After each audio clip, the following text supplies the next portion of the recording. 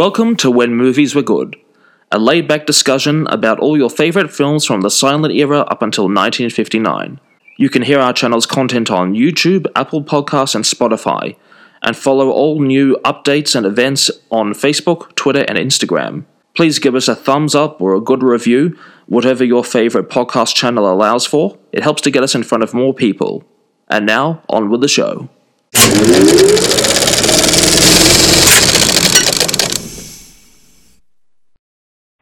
Hello, everyone. I know you've missed us, but we are back. Welcome back to the podcast with myself, Rachel, and the Jonathan Harris of this podcast, Matt. How are you?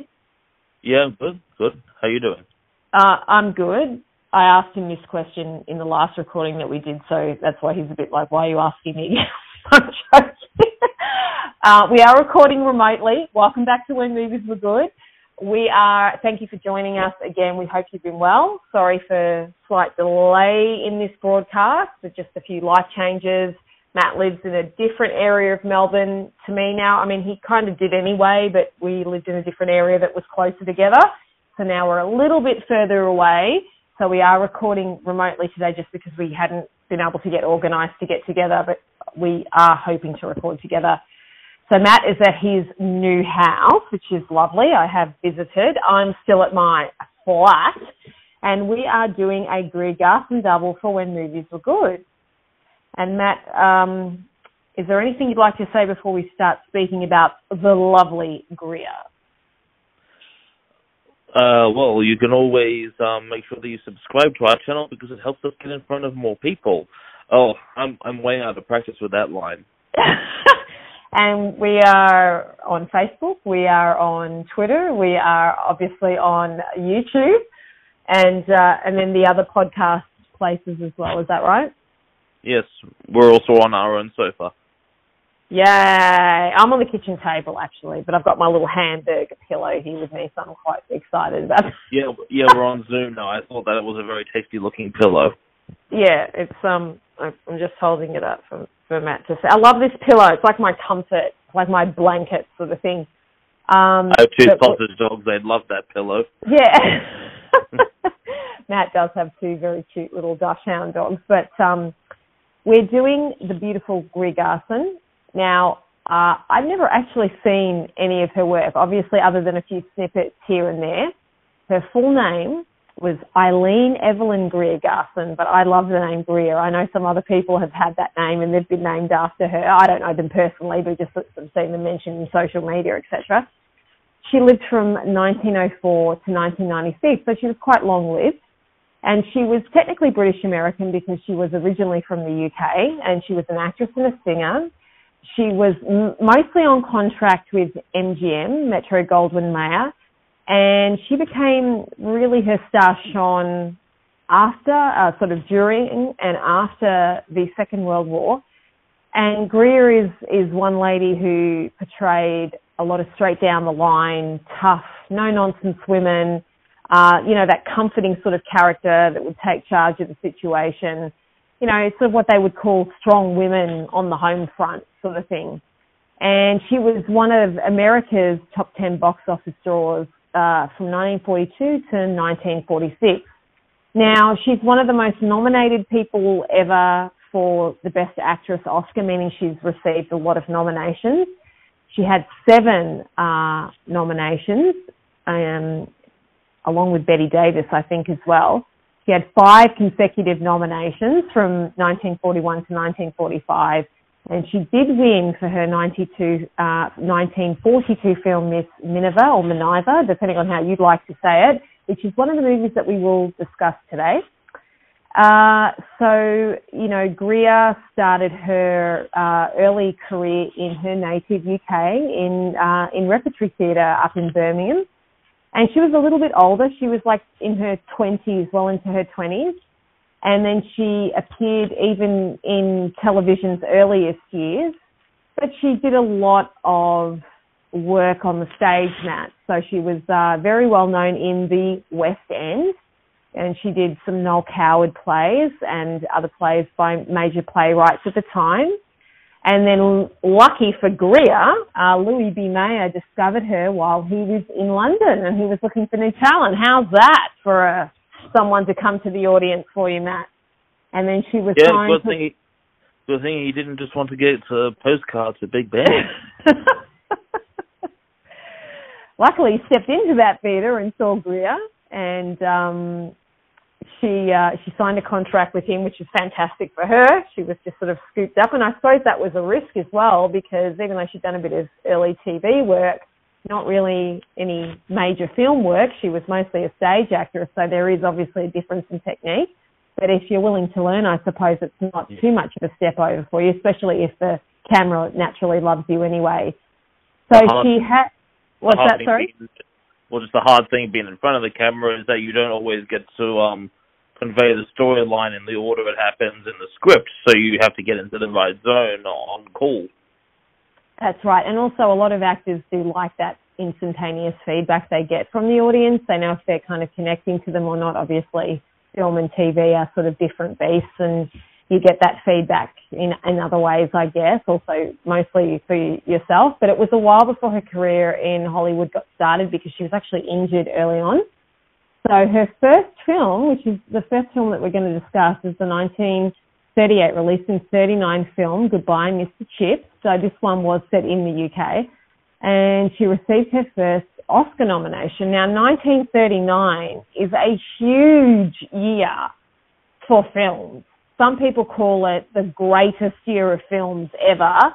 We had Gone with the Wind. We had all sorts of things, Matt. I mean, would you say, I'd have to say that, yes.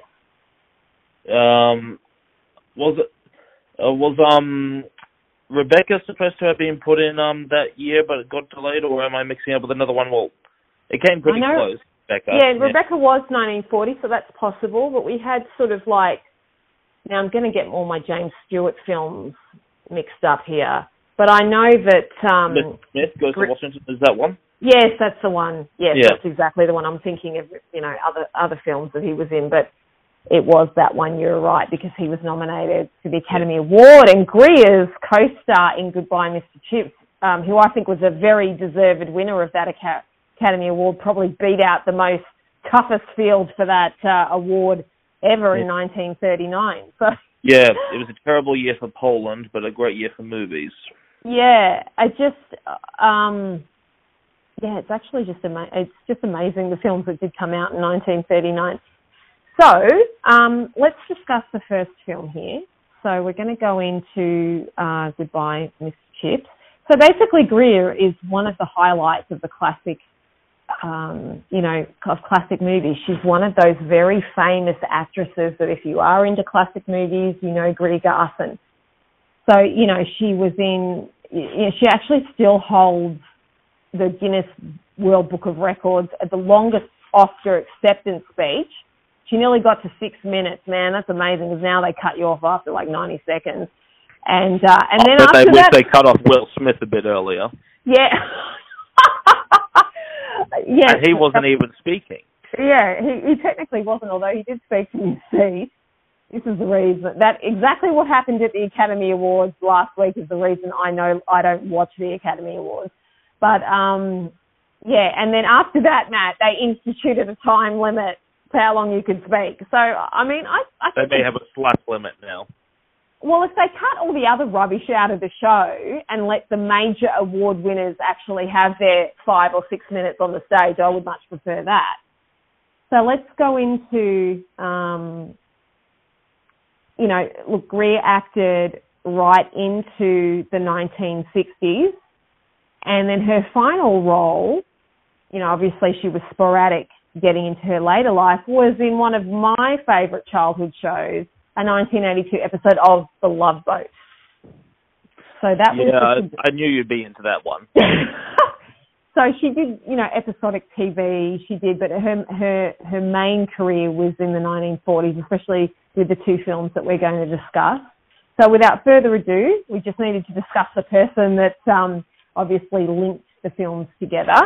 And now we will get on to the films and our thoughts of them. So, Goodbye, Mr. Chips. I was joking to Matt before. I didn't even really know, very familiar with the name of the film, very familiar that it's a famous film. didn't know if it was set in a fish and chip shop or what, but it wasn't set in a fish and chip shop. It was set in a school for boys and follows the life of the school teacher there. So it's, I mean, some people would coin it, I guess, a romantic drama because Mr. Chips, who played by the wonderful Robert Donat in this film, you know, it's one of those films where the person's kind of looking back on their life sort of thing, and then we get to see their life. And it's one of these amazing things that certain actors and actresses get to do, Matt, when they play someone who's quite young to quite old on their deathbed. And it's always amazing to see how they can do that. Now, actors now get a lot of help with CGI, prosthetics, all sorts of things. But back then, and this is really Robert Donat's film, even though Greer's great in it playing his wife, he did a great job. What do you think? Well, he said himself that the mustache really helped him get into character. Like, I had real trouble believing that this was Robert Donat playing Mr. Chips, who's this sort of stuffy Edwardian chap with a large mustache, because I, for ages, had only ever seen him as the slick leading man in the 39 Steps, and that was kind of James Bond before James Bond was a twinkle in Ian Fleming's eye. So the brutal cream, thin-built leading man. So that was quite a character change. Yeah. So Robert Donat himself, a very talented actor, he didn't make that many movies because he actually was quite an anxious person, that he did do a lot of stage work and stuff as well, and actually ran a few theatres in his time. But he suffered didn't he have chronic asthma or back yes. or something as well? Yeah, that's exactly right. He suffered from chronic asthma, and a lot of it was, I don't know if you use the term psychosomatic, but a lot of it was brought on by his sort of mentality, if he felt sort of stressed and he tried all sorts of remedies, like moving to different climates, but, you know, sometimes it can be a self-repeating cycle. Like, if you think you're going to be sick, you are going to be sick. I kind of know this firsthand myself. So Paul Robert suffered with that. So it's a shame that even though, like, I just look at him in this role, I think, God, how did he even get through this? And I haven't seen him in the 39 Steps, but working with Alfred, he would have been held to a very high standard. So... Yeah, well, Hitchcock only got to do that one picture with Donat, and for years was trying to get him to work together with him again, and it just didn't happen. So yeah, it ties to the satisfaction of quality. Yeah, exactly right. So he was fantastic. I'd like to get more of Donat on the screen after our experience. Like you said, he didn't make that many films, but we can scrounge together what he did make and do an episode on him someday. Yeah, definitely, because he is in, obviously, the 39 Steps, so anything with Alfred Hitchcock I love, but especially Matt loves as well. So basically, Goodbye Mr. Chips is Mr. Chipping, as he's really known. Chips is a nickname that he gets.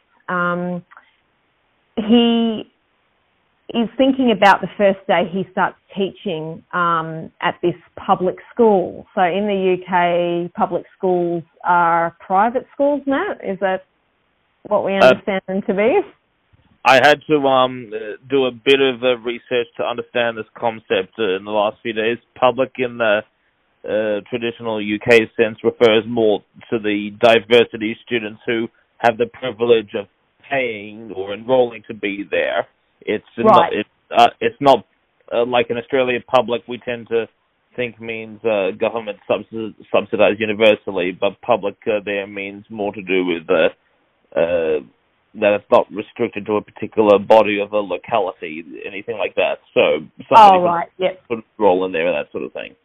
Yeah, I guess in our vernacular here in Australia, we'd sort of maybe coin it more as a private type school.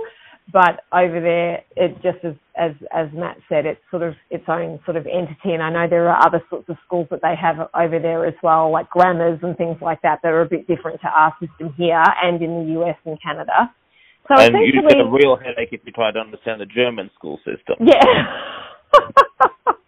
How did I know Matt would bring up Germany?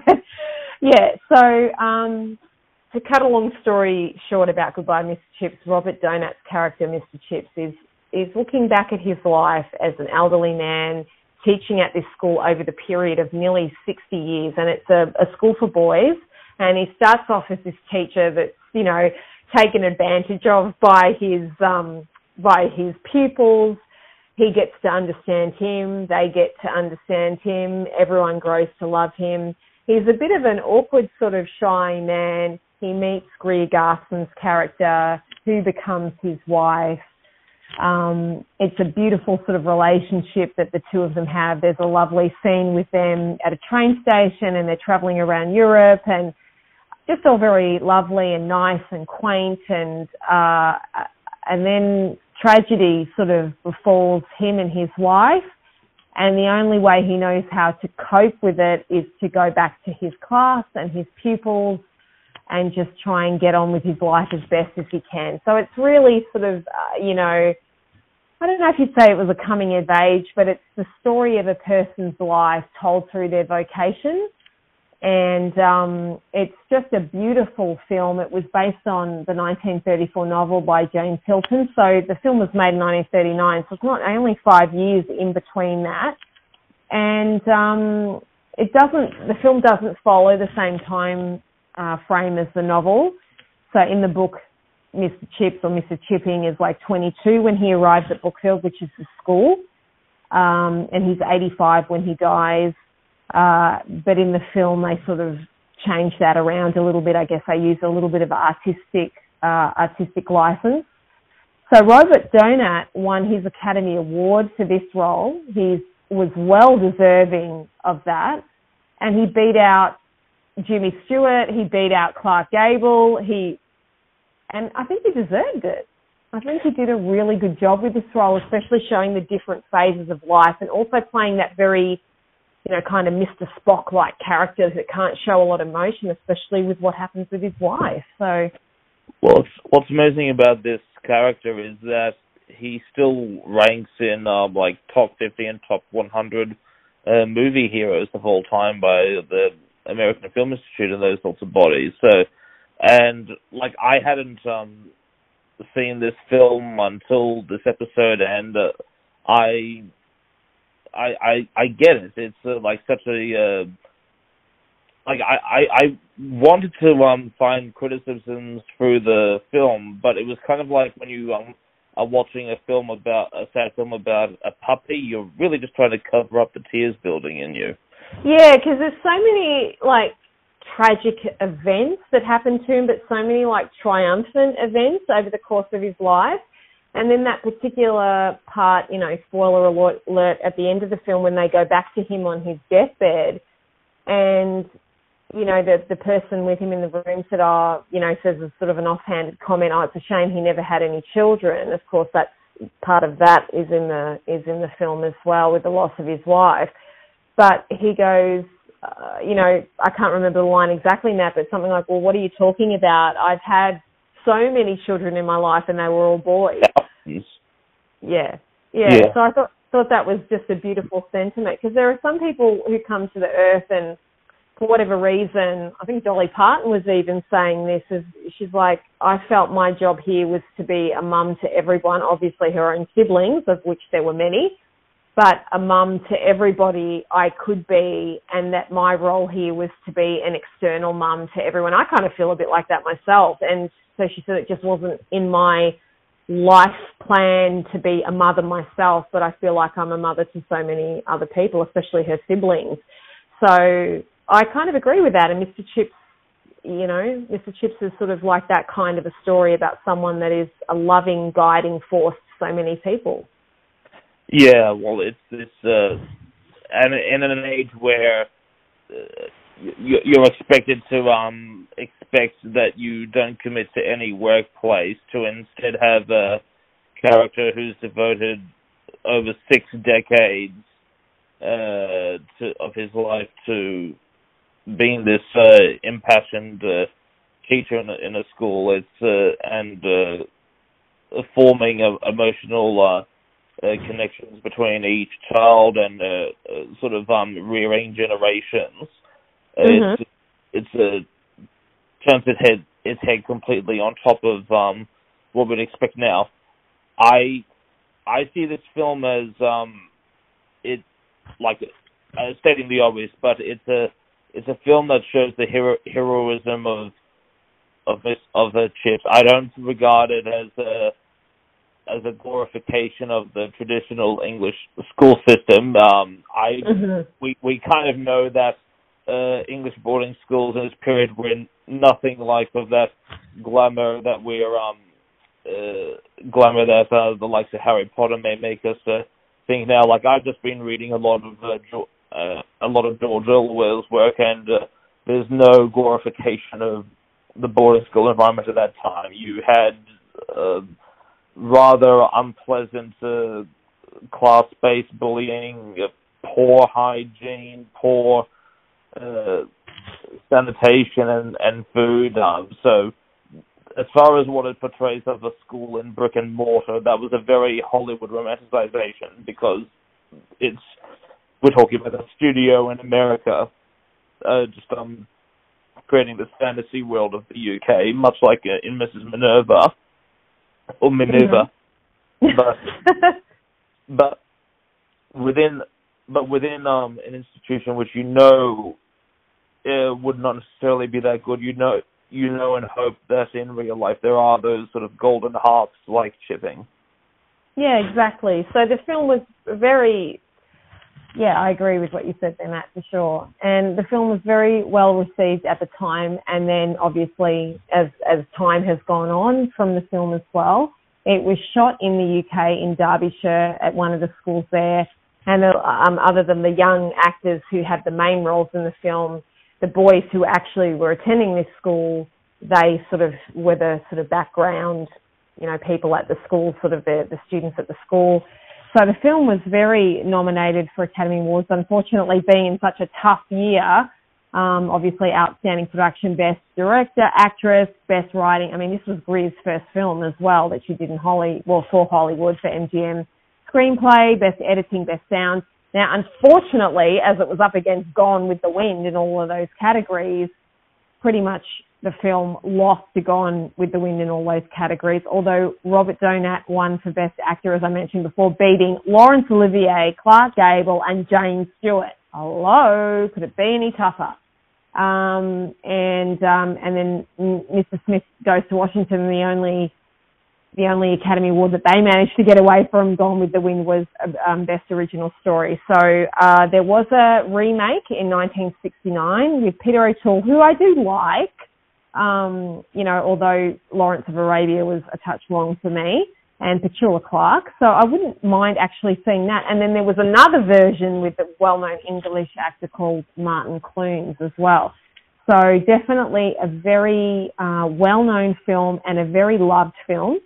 So, Matt, we're going to go over to Greer's other film now that we are discussing, and that is It's kind of a paradox. We barely talked about Greer because really she only has a sort of a token appearance in the first film, Mr. Chips. Yeah, I was sort of thinking it's just because it's one of her most well-known films. But really it's not her film, it's Robert's film. But we've had a few situations like that where we've chosen a really well-known film for an actor.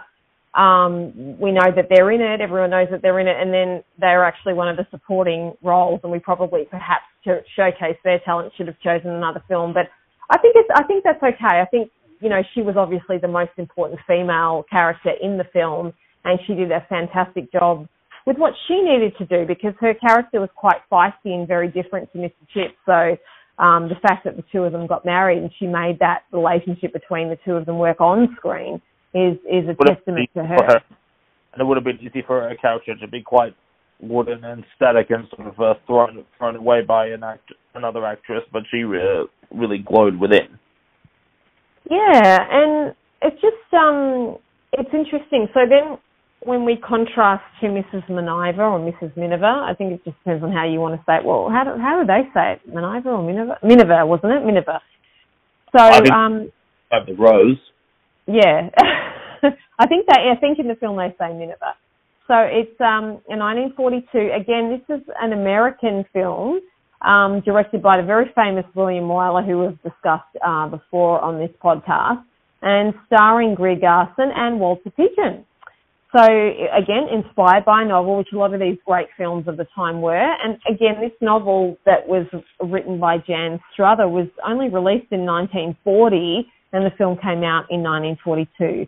So, basically, this film, again, it's spanning a period of a person's life, so not as long as Mr. Chips, but during the Second World War, of a sort of, well-to-do British housewife that's sort of really worried about shopping and, all the fancy stuff of life and doesn't really have too many cares in the world in rural England, and just how her and her family were touched by World War II. And when these world wars were going on, obviously there's a conflict in the world that's going on now, along with many others, but there's a main one, as we know, Matt, at the moment. But here in Australia, we're not, there's maybe a few things indirectly affecting us, but we're not directly affected by it yet. It's just certain, follow-on things, maybe petrol prices, things like that are affecting us. But this film really shows the effects of total war on the home front. Exactly, and what Matt just said. But in World War I and II, you were not affected. There was nobody that was not affected in some way. If it wasn't someone in your direct family, it was someone on your street. It was someone in your neighbourhood. It was a cousin. It was so everybody lost somebody or had people who were away, and it was really the women at this time that had to step up, along with the men that weren't able to go and fight, who kind of had to keep society going. They were the ones working in the factories. They were the ones having to keep things going, along with the other men that were there that couldn't fight. So we had, obviously, Walter Pidgeon in this film as well. The film was produced by MGM again. Obviously, they were the ones that signed Greer, but set in England. And it was actually the highest grossing film of 1942. It won 6 Academy Awards, Best Picture, Best Director, Best Actress. So Greer was nominated for Miss Chips, I think, in either actress or supporting. But she won for this film. And then Teresa Wright won for Best Supporting Actress. So, and then it was kind of great actress from Shadow of a Doubt. Yes, yeah. I was wondering where I had seen her before, and Matt just said it then. And then in 1950, actually, I haven't seen the sequel, but a sequel called The Miniver Story was made with Greer Garson and Walter Pidgeon reprising their role. So that would be worth seeing, definitely. Oh, yeah. So it's considered a very inspirational film. It is, about life of Kay Miniver, played by Greer Garson. So they live this comfortable family life at the start. So they live, it's not in London, but it's down the River Thames. Having travelled down the River Thames, it does go on for quite a while. So you can sort of be in the countryside, but you've actually come from London on the River Thames. And, she's a housewife, her husband's an architect, they've got 3 children, they've got live-in staff, everything's going good, they're going shopping, and then all of a sudden, not really all of a sudden, but, it had been on the horizon for a while. World War II breaks out, and everybody has to do their bit. And this is a story about Kay and her family doing their bit. So what did you think of this film, Matt? Well, I actually, excuse me, a bit of a chest infection. Sorry about that. That's okay. You okay?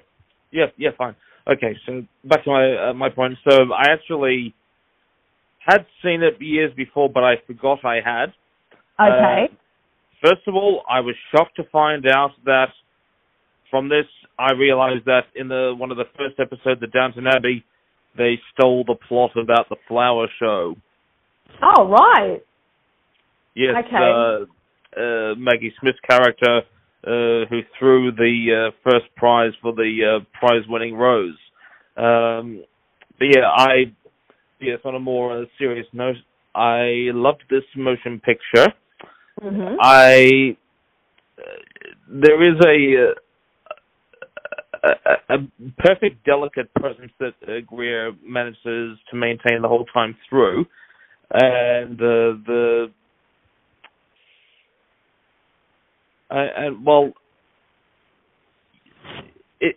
you occasionally come across one that does maintain a certain magic, and the fact that the film ends with this campaign for war bond stamps kind of sort of makes it in literal black and white how far time has passed on it. And it was literally, like Casablanca,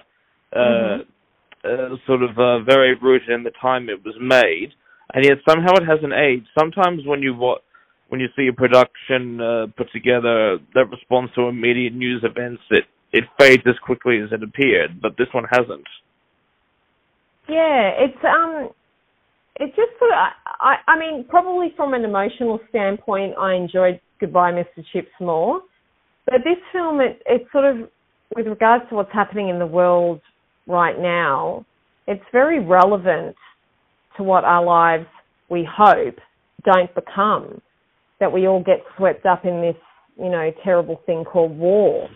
And, it is sort of heartbreaking in a way, just seeing, your life going from one thing to another, and then the next thing you're sitting in bomb shelters and, bombed out buildings. I mean, like people that could tell the stories about the bombing raids in London and stuff. It was just like a daily event where you were having to go hide under the tables and hide in the shelters and, showing that extended scene in a bomb shelter dealing with explosions all around them, I think, was one of the most important. Exactly. And it was just, like in our period of life, it's not something that we've had to deal with. A lot of that sort of immediate, the Cold War had dissipated and all that stuff. So a lot of people in the 20th century sort of grew up being very fearful that a war was going to happen at any time. They had bomb shelters already in the home, especially in the US. They were sort of very prepared for things like that and the different aspects of the Cold War. But these people actually went through war. It wasn't a Cold War. So they actually had the fighting in their homes, on their home front. Their houses were destroyed. Especially like the territorial army, even if they weren't fighting in Europe, they were patrolling the streets and they could easily have been knocked off then, by some errant bomb or something like that. So it just, they had to patrol the waterways. They had to, Matt and I worked at, hang on, Matt, were you in Dad's Army? No. I worked at the theatre that Matt and I volunteer at. How old do you think I am? Well, the first production I worked on there was Dad's Army, and that's essentially what Dad's Army is about. It's a very sort of famous British TV show, but it's about the men that sort of operate the territorial army who sort of stayed behind. The Home Guard. The Home Guard, yes, that's exactly right. And obviously they were too old or just not competent enough to join the main military or whatever. And a very, very sort of slapstick, funny comedy, but, its roots in something very serious. So, and the film is a very inspirational film. It's about, the old, maxim, the old sort of saying of keep calm and carry on. And was it Queen Elizabeth that coined that term, or I think it was, wasn't it? Keep calm and carry on. But that's a very sort of English I don't know. It's a T-shirt that's lost all meaning. It is, because there's so many memes with different things. But the original comment was keep calm and carry on. And I'm pretty sure it was Queen Elizabeth that came out with that, or someone from the royal family. It's like, yeah, we just have to. And really follow it up and keep calm. You can still marry Harry. Or keep calm. We'll keep Andrew locked in the basement or something like that. But yeah, it was. Look, I think I probably just preferred the school teacher and the children, and obviously the First World War was discussed in Goodbye Mr. Chips. Obviously Mr. Chips wasn't able to go because he was old, but he had to run the school while the younger teachers went off to the war. And then and this film is very contemporary. I mean, the war was going on when this film was made. So, or it was, sort of coming to the sort of crux of it. So it's interesting that a film about war was made when the war was actually on, but I think they did a lot of films about the war when it was on, from my understanding. But this is Greer's film, and it's definitely, I wouldn't say a virtuoso performance. Like, Walter was very good in this film. Actually, everyone was really good in this film, especially some of the older character actors and actresses. But just another very haunting and memorable film. Yeah, well, and it doesn't automatically happen that if you have a strong war story with some major cast members that it holds out through. I mean, there was a film I saw once called, I think, The 49th Parallel, where I just found it on an old videotape, and that was like a mesh of a lot of different major actors, from Olivia up to Sidney Howard and all those types, but it's not lasted well. It may have drawn in some ratings at the time, but you can't always expect to sort of sift out this perfect formula of success.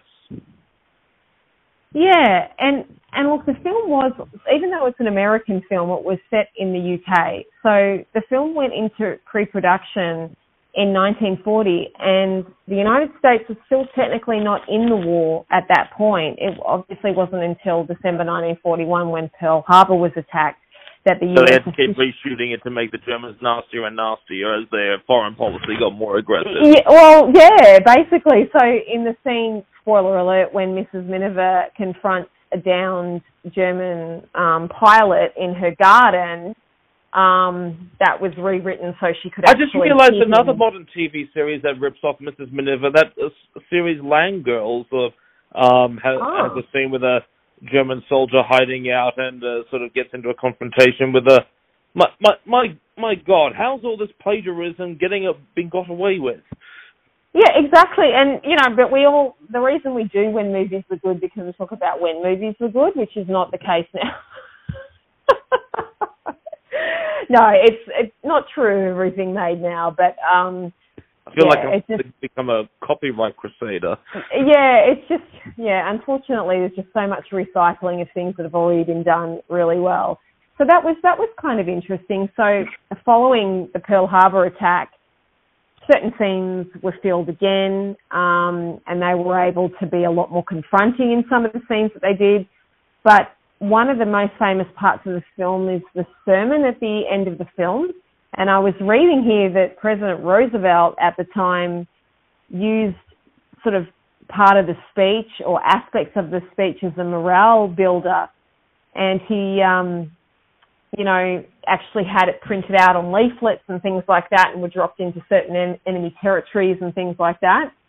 And it was sort of a piece of propaganda too, I guess you could say. So Roosevelt actually had it put into the theatres a bit earlier. And so the sermon dialogue at the end of the film is very famous and was reprinted in many magazines at the time. And a very well-received film. I think anything that sort of was inspirational at the time to do with war, especially when the public was going through the war, definitely has a place in history, has a place in the hearts of the audience. It's still a very emotional, interesting film to watch now, especially with the way the world is right now. Did very, very well at the box office and was a very well-awarded film. So I'd actually like to see the Miniver story, Matt. I didn't actually realise that there was a sequel to this film, so I'll have to sort of have a look at that. And just having a quick look at it, they returned in their original roles. Yes, but it does testify to the success of the first one. Yeah, so I think off the basis of the first one, they made the second one, because it looks, I'm just going through the plot here, and it looks like it's just a continuation of the story with the family doing different things as time has gone on. So obviously the Miniver story, it's probably more about their family, obviously with the war being over. I'm just having a quick look through the plot here without without giving too much away because we're not discussing it, but it looks like it's what happens to the family after the war. So that still looks a bit more soap opera-ish, Matt. So I think I'll definitely have to check that one out. And unfortunately, I haven't found any connection to Larry Hagman other than he ostensibly served in World War II in London, and he was supposed to be doing. He was a bit young to be in World War II. Sorry, it was in. He served in the army in London doing acting and production shows. So that's about as close as I can get on this one. That's an interesting track record. I wonder what medals they give for that. Well, because he was pretty blind, even though like in Genie and stuff, he didn't wear glasses, but he was a person that wore glasses most of his life. So he had pretty weak eyesight. So I don't think he was able to do any active duty. But in the 50s, he, with his mother, appearing at Theatre Royal at Drury Lane, in her various productions. He actually was based in the UK, and he was signed up to the US Army, and he did work out of the UK, of London. Actually, that's where he met his Swedish wife. So that was about the only link that I could find, sad to say. But Larry would have only been 10 on World War II, so he was just a bit young for that. So this was in the 1950s that he served in the Army. Gee, thanks for sharing, but that's fine. But I mean, you've done a good job till now of showing how Larry Hagman was the Forrest Gump of old Hollywood. Yeah, exactly. It just showed up everywhere.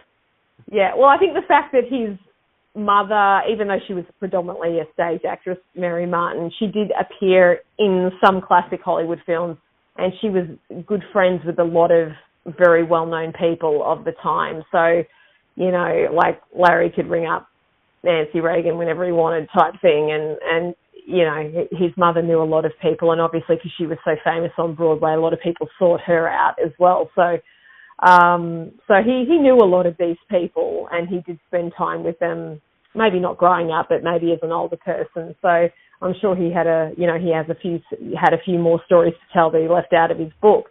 So thank you for joining us. It was great to actually watch some Greer films. Matt, are we going to have to put ourselves on hold for a second because we haven't actually confirmed what? Oh, yes, we have. We're going to do A Star Is Born. Yes, but we're going to do, because, okay, so we're obviously not touching the Lady Gaga one. We're not even going to touch the Barbara Streisand one. We are going to touch the original two versions. We're going to do the two versions. Is that right? Yeah, I'm trying to think, are there any other films that have been remade so many times?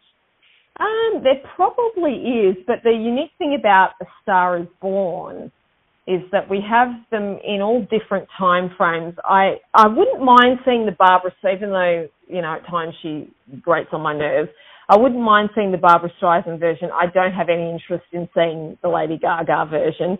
I think hearing that song played enough on the radio was enough for me, but I am very much looking forward to the two versions that we will watch. Let me just go through and bring up the details on them. So the first Star Is Born that we are going to discuss, Matt, is the 1937 version, and that's with Janet Gaynor and Frederick March. Yep. So that's the first Star Is Born. So this film is a very made film, or the versions of it. Then we're going to watch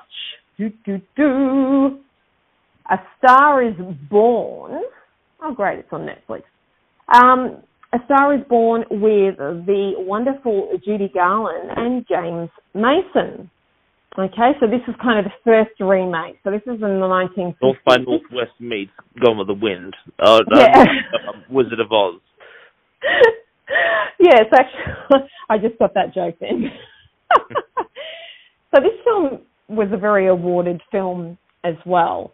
So we're going to do those two versions. We're going to do the 30s version. We're going to do the 50s version. And I think it's just interesting. I mean, it might be worth watching all the versions just so we can compare and contrast. How long does the 2018 version go for? 2 hours and 15 minutes. Oh, my gosh. Okay. That's the one with Lady Gaga and Bradley Cooper in it. That's about all I know about it, except there's a lot of screaming in the main title song. And then we've got 1976, A Star Is Born. And then, of course, we have, oh my gosh, Kenny Loggins is in that film. Yeah, I believe that's with Chris Christopher and Barbara Streisand. But there's a lot of really well-known people in that film that I know. So I think I'll have to watch that film, even though, you know, Babs can be a bit sort of hard to take at times. But yeah, her in Hello Dolly. Yeah, I've seen her in things in the 70s and things in the 80s, and I mean, and things in the 90s. Don't get me wrong, she can be entertaining, but it's sort of like I'm Barbara Streisand in this role, I'm Barbara Streisand in that role, and if it fits the role, great. But if it doesn't, like Yentl, I'm still trying to get over that, but that's fine. It's not like Olivia, who could somehow he was like a sheet of thin fabric that could mold over any mask. Yeah, it's sort of, you know, some people are real, like Tom Cruise is this sort of person. They're really good at playing different versions of themselves that fit into the movie. And if it fits into the movie really well, it's awesome. It doesn't always work, but they're really good at playing the different versions of themselves. And let's face it, most actors are. There's only a rare breed of actor that is that character. I mean, your romantic leads and all that that's not what they're there for. As Chuck Norris says, I want to play the sort of characters that I want to see on the screen. So he's got no interest in character acting or whatever. And considering that Jonathan Harris was his acting coach, which you can imagine the scenes between Chuck Norris and Jonathan Harris. But, you know, in fact, that would make an interesting play, Matt. That would really make an interesting play. Chuck meets Jonathan. Get out the notepad. Yeah. Actually, that would be hilarious. That would be absolutely hilarious. Chuck, hang on, let me write that down. But in the meantime, we'll see you for the Star is Born double, because we've actually already spoken about it quite a bit anyway. We will see you next time. Thank you for joining us as we discuss two beautiful films from Greer Garson and her wonderful co-cast as well. Well worth watching. In the meantime, we will be, I'm Rachel. I'm Matthew. Sorry, I nearly forgot that outro. And we're watching good movies. Thank you, and we'll see you on the next one. Thanks, guys. Have a good one.